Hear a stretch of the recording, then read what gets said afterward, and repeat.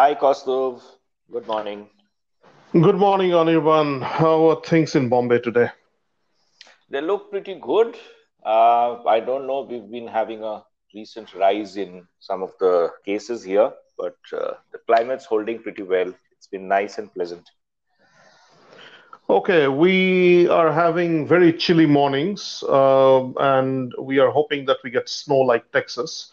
Because Texas, then we can start selling ice cream to Eskimos, which is what brings me to the whole idea about how marketing and branding can Yeah, help startups. Because often experience that yeah, the whole idea about startups and their existence is a bit like taking a chest of ice cream and putting it in front of Eskimos and saying, well, guys, here is the thing. You can only eat these ice creams and you cannot eat anything else, and do not even think of warming them up. hmm And so this morning, I have with me Anirban Mozumdar, a very old and dear friend of mine and CEO of Chlorophyll, which is a brand communications consultancy based out of Mumbai in India, which I insist on politically incorrectly calling as Bombay because it harks back to better days for all of us. And welcome everybody to the Sandhill. So today's discussion is really about branding and startups. We talk about the tech part of startups, and we often forget that while technology is about the engineering and the design behind the engineering, it is often not the answer to why a startup or a product was created in the first place. Now, what I have seen is that since the early 1990s, the whole word or the concept behind marketing has been relegated or delegated to a bunch of PR people. No disrespect, but PR is not marketing. The four P's of marketing have often been forgotten. And we had in between a long spell of what I would call as data driven advertising, which has been, forgive me for saying this, but a lot of data and not much in terms of creativity.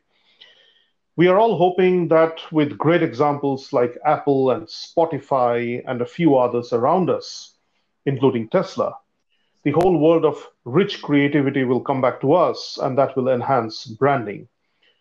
What I'm going to do today is to invite Anirban to talk about his perspective on branding, about startups and how that works and where he feels that this will lead. And hopefully, we will have a nice little conversation and upset a few people who are going to listen into this later. Anirban, all yours. Why don't you go ahead and give your piece? So I think, Kostov, firstly, thanks for having me on at the Sandhill. I've been listening to your podcast, and I think there have been some very, very pertinent and lovely observations. Lots to learn for someone like me. I think to start you off, I think I couldn't agree more, Kostov, with the fact that there is this intrinsic or sort of a inextricable link between technology and startup. But startups is not actually about technology. It is actually the first principles of good business, and I think a tremendous amount of human understanding. Basically, as I feel that as societies have gotten more complex, as technology has progressed, and all of that, our needs be basic needs, emotional needs, social needs, everything is evolving and it is changing at a constant pace. So one of the things with the new nature of change in humanity is that it is not overt, it is more in the mind, because there is more and more things we are spending time on is virtual, right? We are on the internet, we are communicating with each other, so a lot more happening in the mind than externally, right?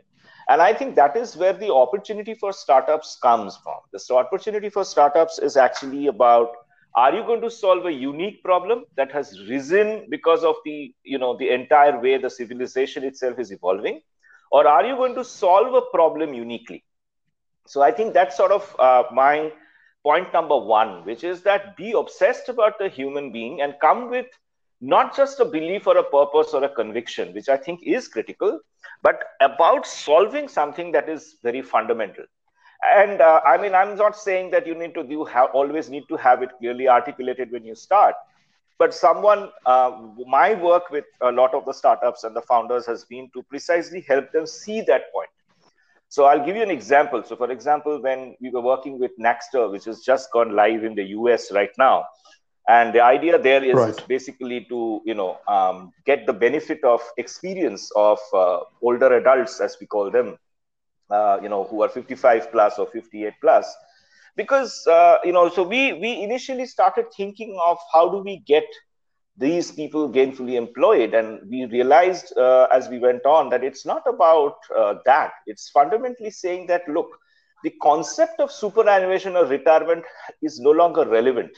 That is an industrial era legacy, right, which comes from the presumption of that your limbic or physical movement is going to get restricted. In a knowledge economy, why would you ask people to just drop off after one day after they are 58 or something? I mean, most of the work we see are people who are senior people. So I think the understanding of this human opportunity is probably the bedrock of all the of startups.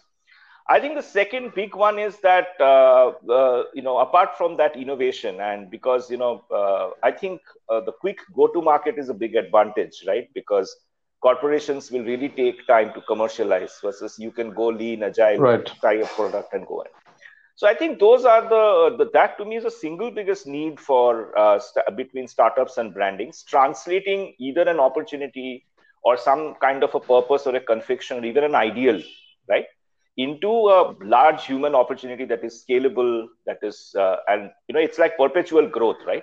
If you're going to really resolve this a particularly large human problem, that you are going to take care of it. But does the aspiration is understood, but do we really see in the history of brands that they really do solve problems, or are they basically great ideas which masquerade as problem solvers and along the way do solve a few problems, but they're not really game changers? Let us just say that they're changes in experiences and they help people make some money. What would be your response to that? I wouldn't disagree with that completely, but it's a question of how you understand and approach branding, Kaustubh. The point is that if you're looking Right. to branding as simply the advertising, polishing the signboards, and a lot of lovely English, I agree. But some of the Right. biggest value creators in the world are not people who advertise, but people who have something very solid in the way they do their business, in the way they approach their innovation pathway, in the way they look at Mm-hmm. multiple stakeholders and not just one, in terms of therefore having a very strong value system. So I think one of the things we always say is that brand might be an idea, but branding is about living it, right? It is about aligning every aspect of it, not just your communication, to being inspired by that idea. So the biggest thing about Apple is, if you think their sort of core idea is about thinking differently, is to continuing to think differently every time and in every category, not stopping at laptop computers or at portable music players or whatever that category incidentally might be, right?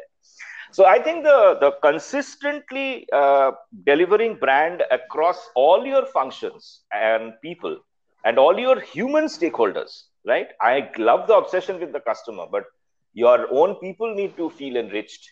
Your vendors and suppliers and whoever you interact with need to feel enriched. And if you can do this consistently over a period of time, because I think the new trend in this high volume technology content world is what I call internal boredom. So can we change things around? Right. Can we do something new this week? I understand that we should take advantage of topicality, but there have to be you have to be clear on what is the unchanging aspect of what you do. So I think if you liberate branding from this compulsive need to create content and communicate, and bring it down to how it's enhancing value to your stakeholders and your fundamentals, you'll be in a good track to achieving whatever purpose you set it. Tech people generally, and this is my experience, which is of course not a lot, but for whatever it's worth, are usually of two kinds. One is those who obsess over product, and the other one is those who obsess over delivery and infrastructure. Mm-hmm. And that leads them to sort of spend a lot of time checking lists and going through Scrum sessions and managing teams and shipping product and fixing problems. Mhm. Um, what has been your experience when you have worked with startup founders in terms of the level of attention to what you are talking about? I think most. So I'll. There are two parts to your question. One is I think you're talking about technologists, where I have had Hmm, the fortune to work with a lot of them. But talking about right, startup founders, Kaustubh, I think startup founders are extremely passionate about the entire value chain of what they do. In fact, the fact is okay, that they probably immerse themselves and overwhelm themselves, by trying to do too much. And it is actually the softer aspects that often get ignored. But that's because it's not that they do not understand the importance of it. It's just that there is too much to do. Having said that, I think the newer age startups, I mean, the guys I've been working with, let's say, over the last couple of years, 2.5 years, many of them are not technologists by their day job, right? Most of them come from, right. that's one. And second is when we recently worked with a startup, we just got launched, and there was a technologist at the helm as a founder. He actually was very clear that the part that really needs, the part that he says we can do without much worry is the product. We know how to do it, we get it, Right. we understand it, but it is actually taking this narrative in a manner that connects with a large number of people so that we are able to quickly scale, is where he said we need maximum help. He said, I cannot articulate to humans. I can look at their behavior and I can create a product, an interface, and everything else. I can work the data back. So that part I know. So I think the new age startups are far more worried about success from the demand side rather than fixes on the supply side. In the early days of technology, you were first time trying to build those things, and therefore some of those startups, the iconic ones like your Facebook and everything, are now in a stage where they're really, the platform is so robust, they're now trying to see what are the new areas that they can serve or service. But all new age startups, whether it's D2C, whether it's services, or whether it's technology, I think they fundamentally understand the importance of the narrative, as it's called nowadays. But that's really where it is. You need a strong demand and a pull story, because replication is very easy and much faster. And one of the major entry barriers is not just scaling, but how quickly you scale, because you have then that much more what I call data gap between you and the next guy. Those are very interesting observations. So I have myself seen that the whole problem about redundancy, which means that whatever technology you came out with is no longer unique in a few Yes. cycles and is eminently replicable, is a serious problem. Now, historically, the whole business around startups, around the Silicon Valley culture, which was obviously exported to all parts of the world, including ours, was about the uniqueness of code and the uniqueness of product and so forth. And the problem that has come out from that is that much of that code is replicable, much of that is open Yes. source. There are codeless interfaces today available which moderately competent people can work Yes. on. The code itself is becoming less and less complicated in terms of of our ability to implement. Um, I think one of the issues that we are beginning to see then is that technology itself no longer remains a differentiator. Hmm. Now, I know quite a few VC firms still come out with the idea that, all right, um, tell us what's unique about yourself. And typically, it's either the technology or it is the team. Um, I believe we need to go further than that. And where we need to go further is what you referred earlier to, which is the human Hmm. experience. The human experience is partly served through the Hmm. story or the narrative, as people are putting it. But I will go one step further again and say that while the term narrative is good, it does not entirely Hmm. explain the product, the offering. I mean, it's wrong to say the product, but what is a company here for? What is it offering you, and why should you use mm, it? In fact, I'm afraid that the startup world, in its own little mm. hubris, has often ignored valuable lessons from the past. True. And those lessons include brands, which are as recent as Nike, Mhm. for instance, or even Walt Disney, although you may agree or disagree with Disney's content mix nowadays. I mean, if you tell me that I have to watch the 52nd episode of Star Wars and how they're going to conquer darkness, then I'm sorry, but I've fallen asleep in the dark. But never mind that. Um, then you have older example, Unilever, Mhm. right? Colgate. Mm. Many of these companies are often ignored in the um, narrative of great startups, but we often don't remember or choose not to remember that Unilever started in Port Sunlight out of a garage itself. Mm.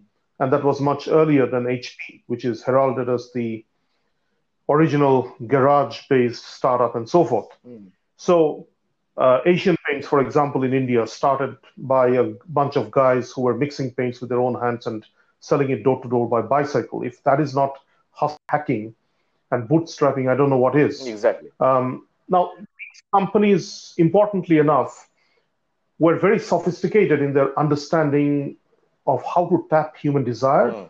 and how to use excellence in creatives and later on in metrics of how to reach out and tap the desire and convert that into monetizable True. opportunities.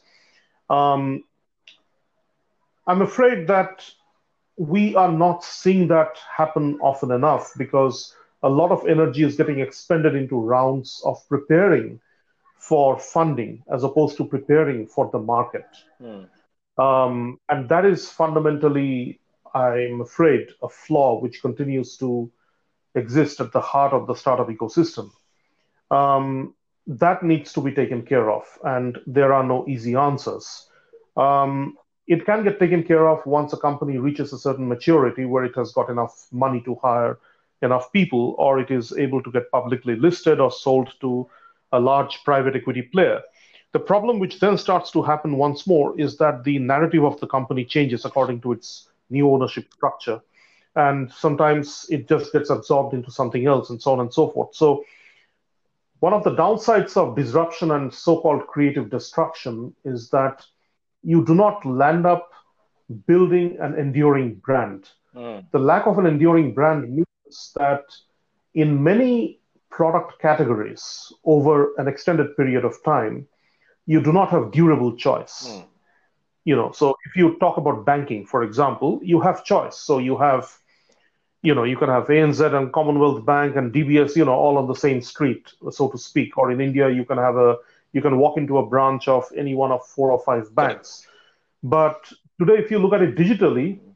actually there aren't too many banks. I mean, people tell us on LinkedIn, hey, there are so many digibanks in your neighborhood. Mm. That is not quite true because quite a few of them are shutting down. Some of them are only available in a few places and not elsewhere. Others are snarled up in all kinds of problems of regulations. Mm. Their average shelf life is not yet at a level where we can say with confidence that they form a viable alternative. And again, no disrespect to them because they are doing a fantastic job in bringing out new concepts. Mm. For example, I'm acquainted with the CEO of a Vietnamese digibank called Mm. Tnex. And they're doing wonderful stuff in a country which is historically uncarded and unbanked. Mhm. And I can see the reason why that bank would do extremely well because it's filling up that human experience vacuum which has been there for many Yeah. Yeah. years. Precisely. But right, so if you ask me, and if I take another parallel, would a digibank do better in Jakarta or in Surabaya? The answer probably is more nuanced. Somebody would say it would do better in one part of Jakarta than other, and it would definitely do much better in Surabaya or Jambi as opposed to Jakarta itself. And my problem here is that the human experience gap fill up is not happening enough in many parts of the world. Instead, for the right reasons, people are rushing to where capital is and sitting there, and they're not spreading out far enough. And then their companies get taken over or they move on to other things.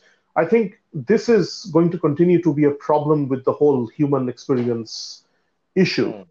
Hmm. But what is your take? I mean, among the startups that you have seen or experienced, what is your view on durability of startups as brands? So I think Kausav is touched on a very pertinent point, and more than actually about the startups.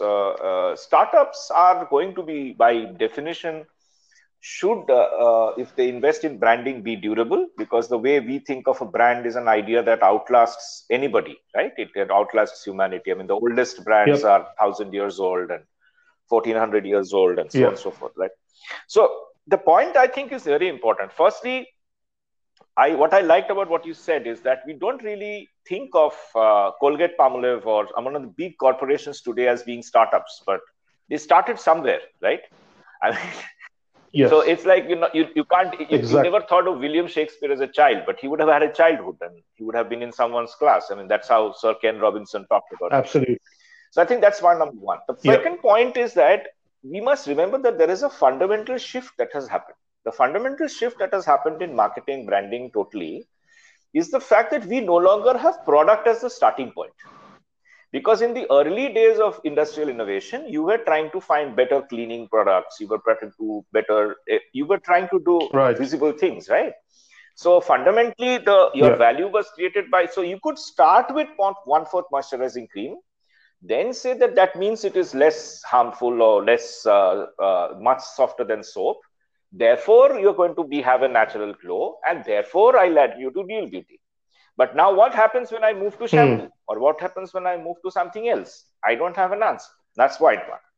Second thing, that the fundamentals of economics have shifted today to say that if you have a strong intangible equity or a space in my head, not, I mean, then Yep. you would like to extend that to delivering other services, which is precisely what Apple has done. Dell was always a computer company, and we didn't get into too much of music players from them. We could have, but that's these are, I Yep. think, very fundamentally important things to understand. That's why we say that you must translate things from I make to saying we solve, which means that I understand, dear person on the street, my friend, wife, whoever, that you are living your life and there's something that you would like done better, or there's something that I can probably come in and add value to you. And here is how I'm going to do it. So technology is an enabler. A startup is actually about an innovation that is going to come in and do this. But I think that whole Yep. fundamental of including the external perspective into your solution making, understanding the opportunity or market sizing, not as, I mean, if you're going to start another cab hailing service today, you're not going to see your current category and competition as a total amount of followers on Uber plus Ola plus whatever else it is, right? There's no point. I mean, they're already there. I mean, Yep. why will they come to you? So that's really, and why will they come to you is again a human question. You're going to go and to ask those people and say, what are you not happy with?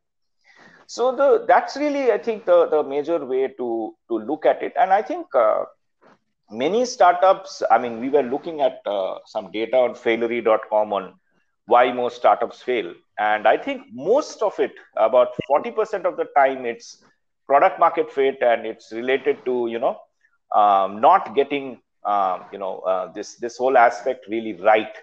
And there is about an 18 odd percent, which is about internal culture, which is a different issue. But I think most Right. of the time it's about getting this, will people like, or will people buy, or will they keep coming back for whatever it is that you have to offer? And is the problem large enough and, sort of perpetuating enough for you to continue to be having an innovation pathway and a constant stretch of evolution? So we have a very interesting situation here in Singapore, and as somebody who's not here Mm-hmm. today, you might have a take on this. So let me Mm-hmm. ask you. AirAsia, with whom both of us are quite Yes. familiar, I mean, AirAsia also has an operation in Mm-hmm. India today, and obviously it's a well-known global brand. Now is beginning food delivery in Mm-hmm. Singapore. Obviously, most of their planes are grounded. I'm not even sure how many flights they're running anymore. And Tony Fernandez gave an interview to a few publications the other day where he spoke about, how he's going to differentiate by offering the restaurants and establishments to keep more money. Now, Tony, of course, is a man who takes big bets, and he has a fantastic sense of what works. And he himself has run this highly successful path-breaking company for many years and retail music before that.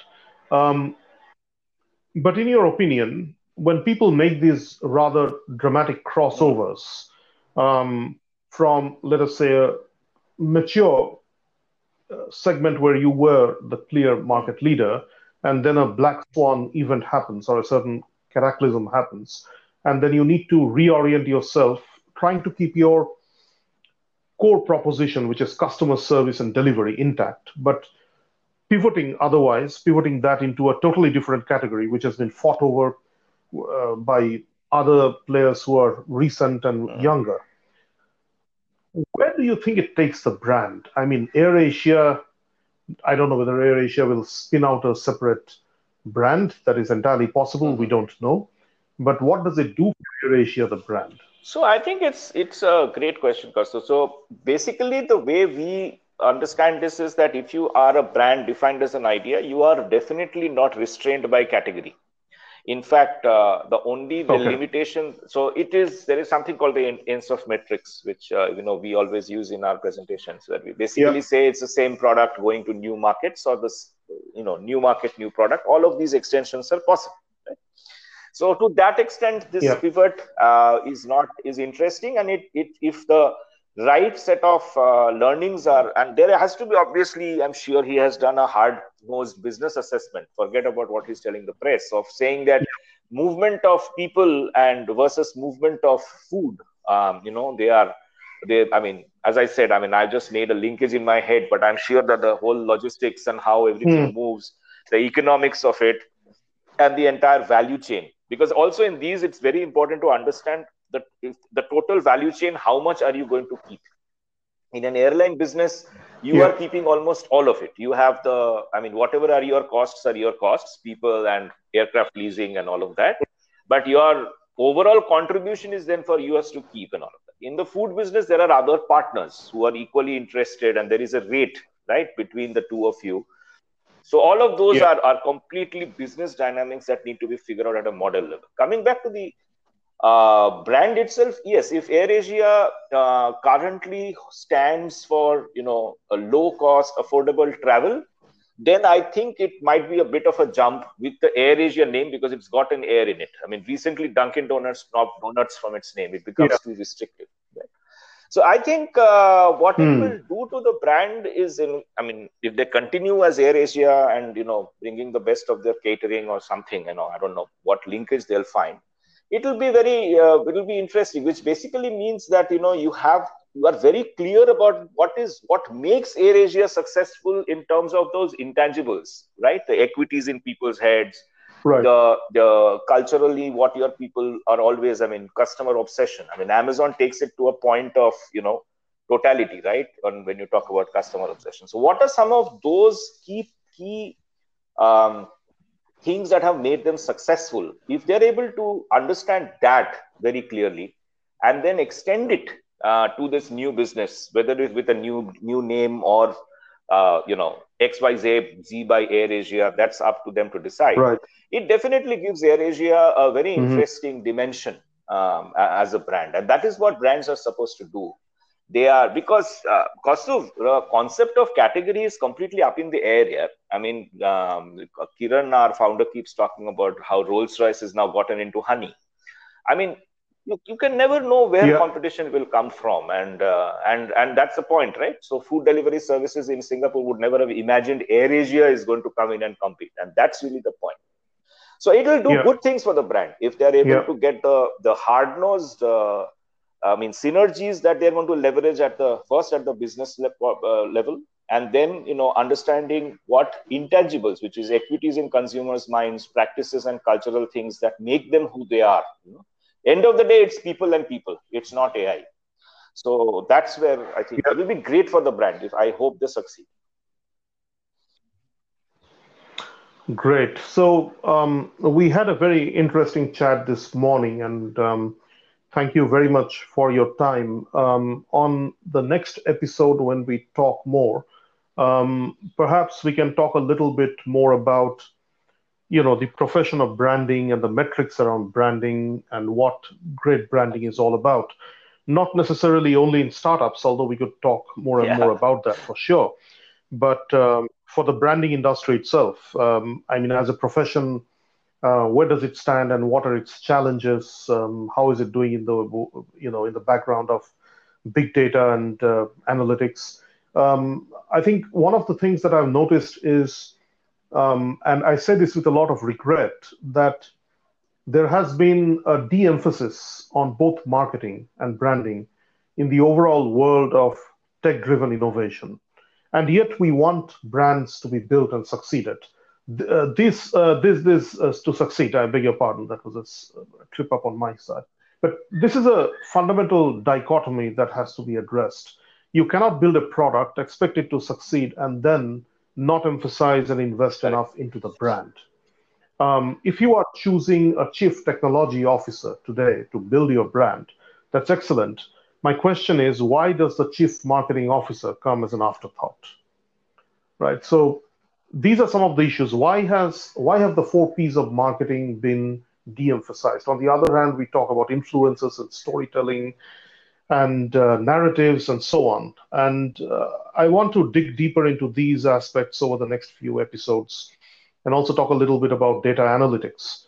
And maybe we can get a couple of people in as well and maybe have a little bit of an audio quarrel. I want to violently disagree with people and see how they respond. And it might at least relieve us all of boredom. Otherwise, we are all locked up in our Absolutely. minds. All right. Anirban Mozumdar, thank you very much. Excellent conversation as always, and hope to speak to Thank you, you again Cosmo. soon. Thank you for having me on the sandhill. Thank you so much. Bye. Bye.